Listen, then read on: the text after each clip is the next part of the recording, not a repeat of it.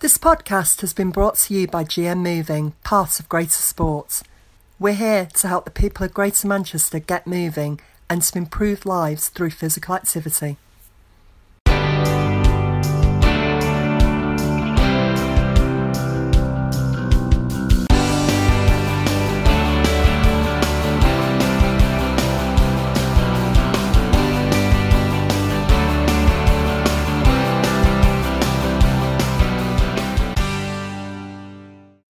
Hello and welcome back. I'm Eve Holt, Student Director at GM Moving. So today we're having a conversation around active ageing, so keeping moving as an old person in Greater Manchester. And I'm really pleased to be joined for today's conversation by Beth Mitchell, colleague at Greater Sport, Nicola Waterworth from Greater Manchester Ageing Hub and the Centre for Ageing, and Jane McDermott. Jane is from Manchester University. So looking forward to today's conversation. I hope you enjoy it too, and over to them. Hi, my name is Beth Mitchell. I work at Greater Sport and I lead on active ageing for Greater Manchester.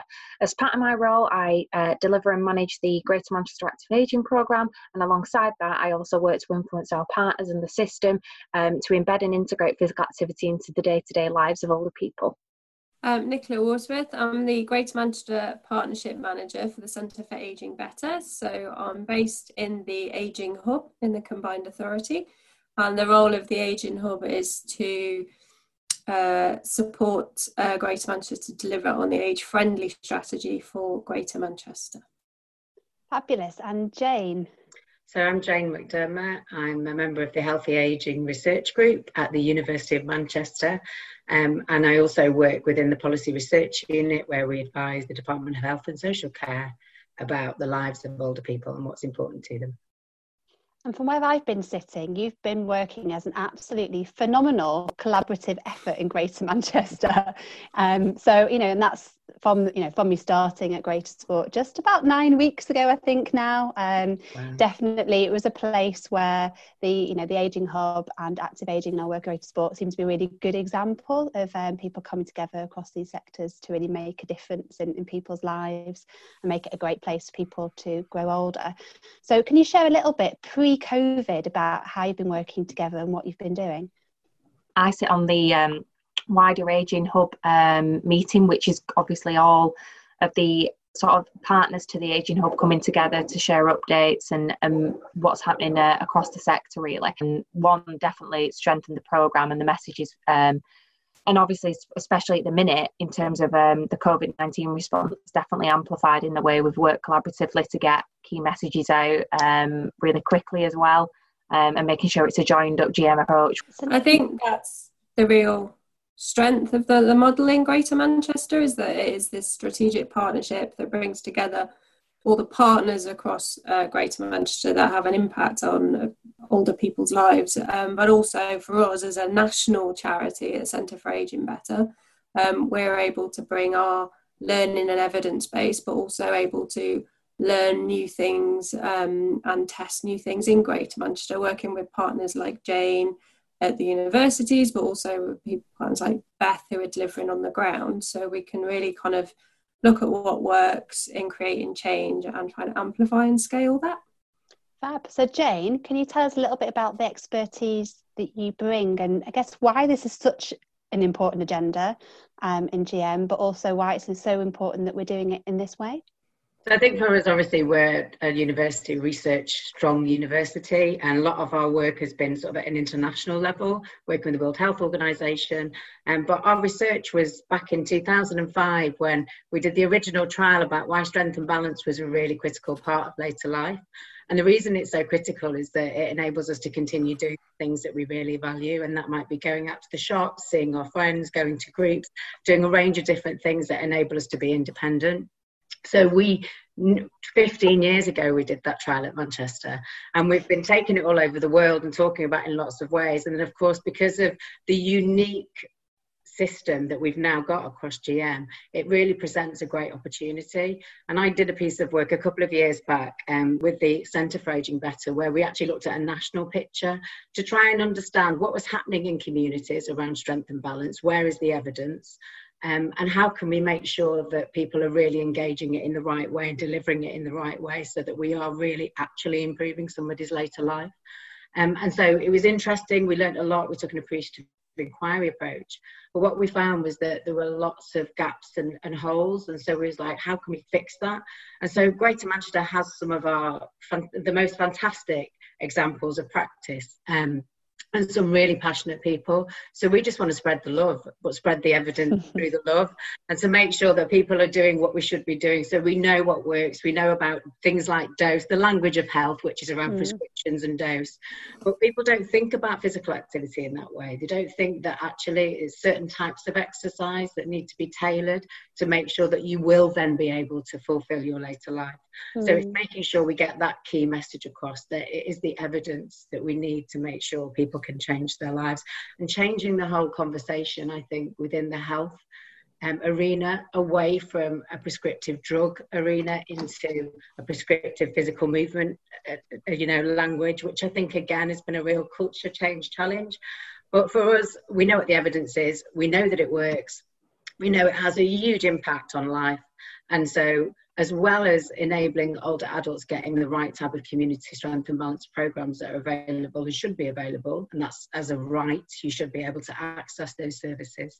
We're also really interested in the prevention agenda, and Beth and I have been working really closely for the last sort of 6 to 12 months, looking at, well, how can we engage younger groups and start to think about that midlife when things do start to change for us. Our muscles start to change, our balance does start to change, little things start to be affected as we develop or get diagnosed with long-term conditions, and start to think about a tailored exercise program. So for me, strength and balance is the key. Strength, mobility, flexibility are the stepping stones into aerobic exercise as well. And so we're starting to think about all the different complexities around it, and how do we change behaviour? What conversations need to be happening? What's really, really important to an individual? What did you used to love doing? Well, you can do that again with the right support. So starting with the person. So there was a huge amount there. So from really making sure there's a clear evidence base for what you're doing, and obviously the strength that you bring there as a university, and that's clearly benefiting not just people Greater Manchester, but pioneering and supporting beyond Greater Manchester. This real sense of the collaborative work within this kind of Greater Manchester ecosystem, and the opportunity that brings for that sort of systems change that you're talking around there, and the shift in the language, which feels really important, and it's moving from this medicalised perspective to actually the importance of moving as one part of how we live well and live longer, making that available for everybody, and then how we absolutely tailor that and recognise that we need to tailor it to people in a person-centred way, and that sort of strength-based person-centred approach that you're talking about, the different needs and the diversity of people. Just because you're older doesn't mean that you all have the same needs, does it really? There's a huge diversity amongst that. So that's a huge amount already to be doing, and then comes COVID. So suddenly, none of us planned for it, thrown into the middle, and older people have been definitely sort of high on the agenda in terms of COVID. But when you talk about language, the language I've heard is a lot around vulnerability, around elderly, around frailty. Certainly not the language that I think generally we're trying to advocate when we're thinking about actually, what does this mean to be an older person in GM? So can you say a little bit about how have you responded to COVID? What has this looked like for you? It's felt like a very rapid response has come from your side of you're working together. So what has that response looked like, and what have been some of the maybe challenges, but also what have been the opportunities that have come from that? Can I just pick up from a kind of general aging perspective? I think it was clear quite early on, but before lockdown, that obviously there was a specific impact on an older population, which kind of would require responses. And I think the strength of the Aging Hub was the network of those people in the kind of age-friendly community in the localities that we could draw on, people like Beth and Jane across all the other agencies, that we could quite quickly, with a few teething problems like everyone else, there was kind of a rapid move to using technology, but once we got over those hurdles, kind of bring together and say, okay, so what's happening, what we're hearing from older people and their experiences, and what are the issues here. I think physical activity being so important to later life for so many reasons, which Jane's already spoken about, it was really clear early on that it would be great to get messages out there through that network, that we could get them to people at this time. And I think that was the strength in what Jane was saying about, you know, we knew where the passion was and the love, but we also knew where the evidence was that we could draw on it. And it was a lovely thing to watch. It was like, Beth, Jane, we kind of need this. And it just kind of, to watch the information be pulled together was great, and really quickly. And with my colleagues at the Centre for Ageing Better, because at the same time, I think we were, you know, doing a tour of kind of national radio stations and saying, you know, promoting this issue about needing to move and exercise and strength and balance, and then see the resources pulled together, which we could then, that's only as good as getting them out there to people. And I know that Beth certainly got some information there about sharing about how they have got to people. So from our perspective, it just built on all the great work that we'd done building the partnership and having the evidence. And yeah, there were challenges, and I think there's probably challenges to come that we can come back to as well. So do you want to say a bit more, Beth, around having built that strong network? Yeah, I think obviously we've developed the Active Ageing programme over the last 2 years, and therefore we've got Active Ageing leads who are already present within each of the localities, which has enabled pulling information together and getting out to all established networks has been really key. Obviously, there was a massive adaptation from going to delivering sessions, whether it be leisure centres, walking for health groups, to then every older person being confined to their own home. And obviously, the lots of issues rose immediately around digital exclusion. Those that don't have a Wi-Fi connection don't even know what the internet is. And then how do you then start to get, you know, those messages out to people in a targeted way? So there was a lot around that, and I think through the support of Jane and understanding that actually now more than ever, although myself and Jane have worked for the past number of months on trying to get that evidence base out there and make sure people are understanding the, you know, forgotten guidelines of strength and balance, now it became even more critical that one was providing that evidence base, but also safe and effective messages that, you know, with the market became, you know, populated with all different videos, fitness providers, but actually it was making sure that we were getting the right messages out for older people. So we've created, as an organisation, Great Sport created the Ways to Keep Moving webpage, which older adults had a specific section on, making sure that predominantly was strength and balanced and all evidence-based recommendations that people who were digitally included could take part in, and obviously strengths and limitations in terms of exercise. And then we worked with the That Counts GM Moving team to produce a specific older adults leaflet, real key messages to maintain daily living in the home. Really well received. I know a lot of localities have pushed that out through community hubs, in food packages, directed those that are already connected to physical activity services within the borough. And I know from Jane's messaging that it's been well received nationally as well, and a lot of other active partnerships across the country have wanted to utilise that as a resource. So it's really positive feedback to know that, you know, our message is being pushed nationally, but also we're getting the right messages out there to support people. So there's lots there about how you've adapted and the online, but also the importance there of having, you know, a physical leaflet as well, because lots of people are talking about how do they get these messages and the right messages to people that need them. So having that network and thinking about those different ways to do that. And how, I don't know if which one of you wants to share, but in terms of then the voice of older people at this point, both in getting that feedback to, you know, is it working, what's their experience, how are you managing to get the voice of older people in this, I guess, process and their feedback on what we're currently doing? So, I mean, I could answer that. So as an extension from the brilliant booklet, leaflet that Beth and your team at That Counts put together, which is really fantastic. First fast at pace piece that we could get out there. We've now developed off the back of that a more in-depth booklet, which actually has a bit more information and a few more types of exercises that are both seated and standing, including warm-ups and cool-downs, to give a more holistic offer for a range of older people and for those that maybe have long-term conditions and have been advised to stay at home currently. And so for us, the whole part of that process and getting this together has been working very closely with the Greater Manchester Older People's Network. So we've managed to access all the action group members, really fortunately by phone, but also some by digital, but in different ways to make sure that they are constantly feeding in. So that was including what the new booklet called Keeping Well at Home covers a range of different things. So it isn't just limited to movement, but it's also thinking about what we're eating and diet, and trying to sort of live as healthily, but also thinking about having a good mind and what it takes to sort of remain positive and be grateful for the things in our lives, looking out the window, watching the blossom, them kind of things.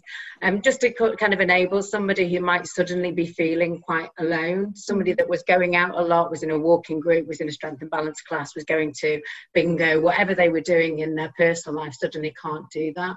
So it's really important to us to help people find ways to remain socially connected as well. So it's a broad booklet.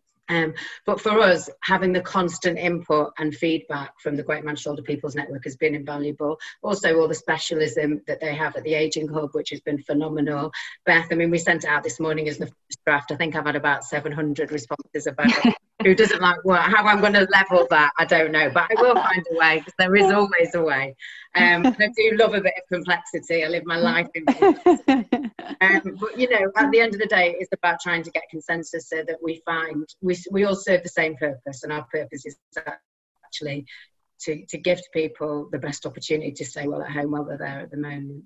And have you seen that picture shift over the last few weeks, and are there ways in which you're having to continue to adapt as sort of the weeks go by? I mean, I'm not so sure about in terms of moving. I mean, physical activity. Jane would be better placed to, I guess, talk about this. But is there a risk that, you know, if people have become more sedentary, is it going to get harder? But certainly, in terms of the range of issues that might be shifting for older people, as we've all been at home for longer. So the increasing feeling of isolation, some very practical things for older people like access to cash and lots of, there are lots of, kind of newer challenges, I think. So I think that's what's really important about the mechanisms that we've got for trying to feed in the intelligence around the kind of the population and what they might be experiencing, so that we can think about what new or other responses might be needed. Beth shared some information with me earlier about, was it Tameside, and some people being very much in contact with older people. So all those routes who were using the resources that have been put out there. So those routes to getting feedback are so important. Yeah, and I think the way we're going to continue to adapt is how we look to, one, monitor the impact and who's using and who's taking part and what kind of people are our messages reaching, I think. So, for example, I've reached out to all localities, the ageing leads, and asked for on who are they in contact with, do they have can they give an approximation of how many people they're reaching, and the feedback has been brilliant that those that are already attending classes, whether it be with a leisure centre, have all been contacted, supported them with Super 6 leaflets, so people are being reached in numerous ways, and rather than just physical activity messages, I think definitely for the more vulnerable people in communities. And then obviously we've been, Tracy Annette from the Ageing Hub is working on sort of a telephone survey with those that might not be digitally, and one of those questions is going to be around sort of, were you active prior to COVID, and if you were, what did you do, how have you adapted, and sort of some questions, have you seen whether it's, you know, whether we can gather information that, oh, I've received this leaflet in a care package, or trying to understand who's got in what message and what people are taking part in, so we can gather some feedback that way.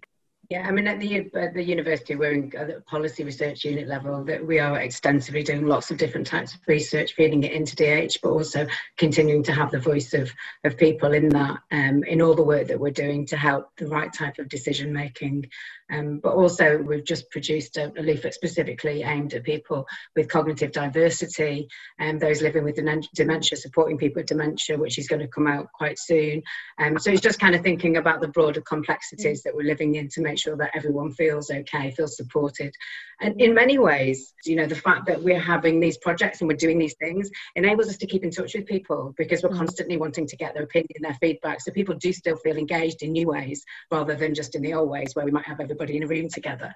And so I think it's kind of helping us rediscover parts of communication that we might have lost, which I think is always a good thing.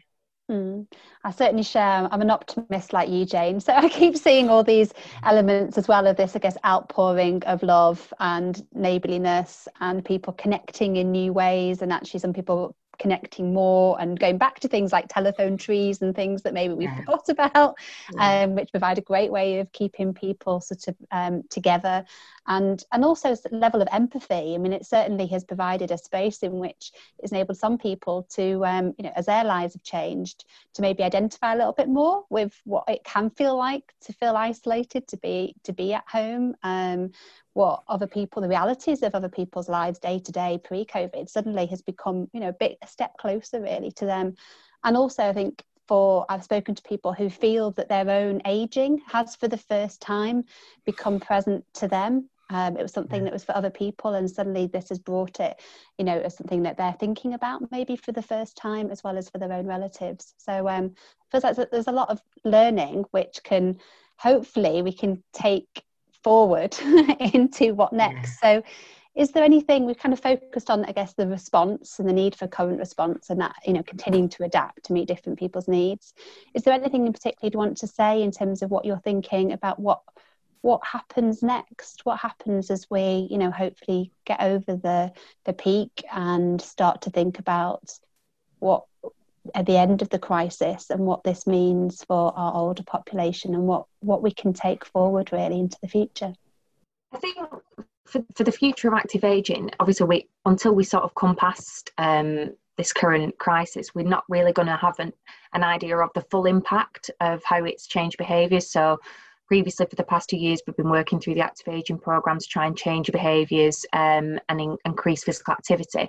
Understand the impact that this has had. I'm trying to look at it as a positive and say, well, actually, although the behaviour of attending a weekly walking group or attending a walking netball session, older people may have been taking the guidance, those that are able to go out for the daily walk, they've done before, and therefore that could be a behaviour change which carries on post-COVID and people become more active that way. But again, we're not going to understand whether that is the case, or whether people have really want to get out and get back active due to the contact with people.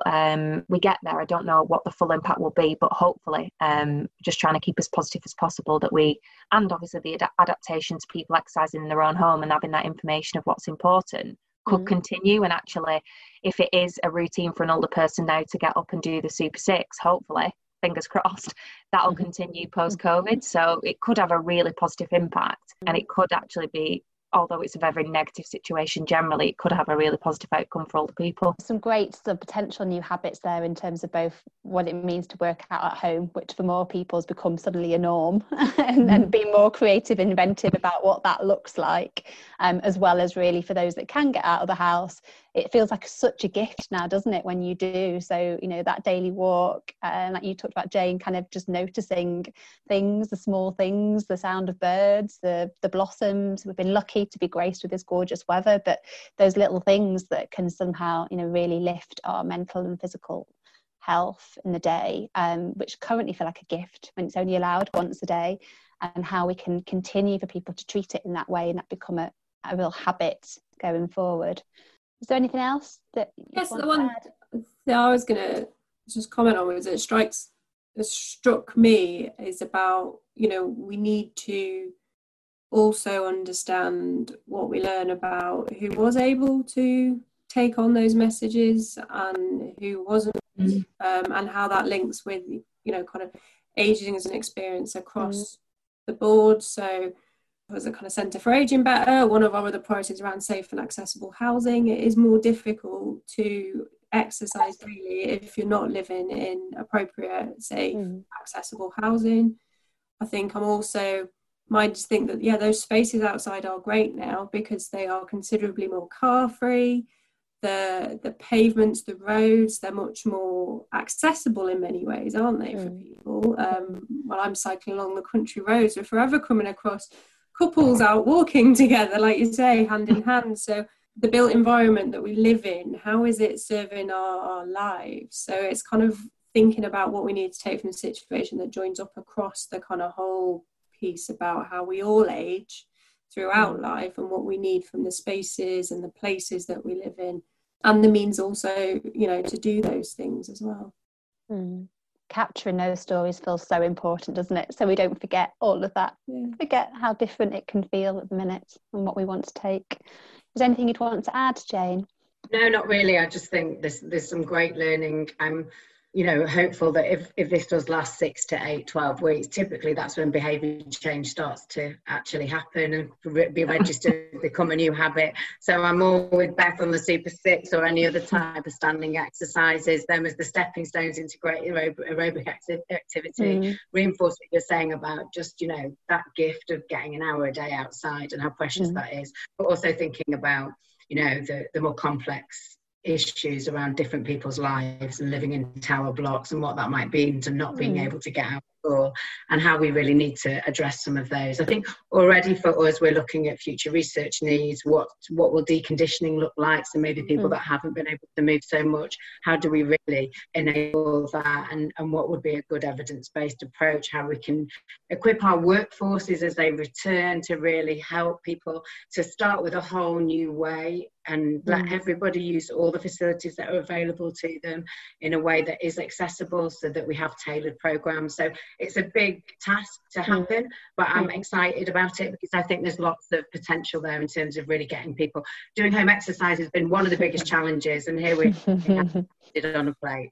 Fantastic. Well, it'll be good to come back. Let's come back together in let's say a few months' time and see where we're at really, and see what's continued to evolve and what's sticking, and any of those stories which feel so important to keep kind of gathering really to see what people are enjoying at the minute, what they're getting out of it, and how we can help that going forward.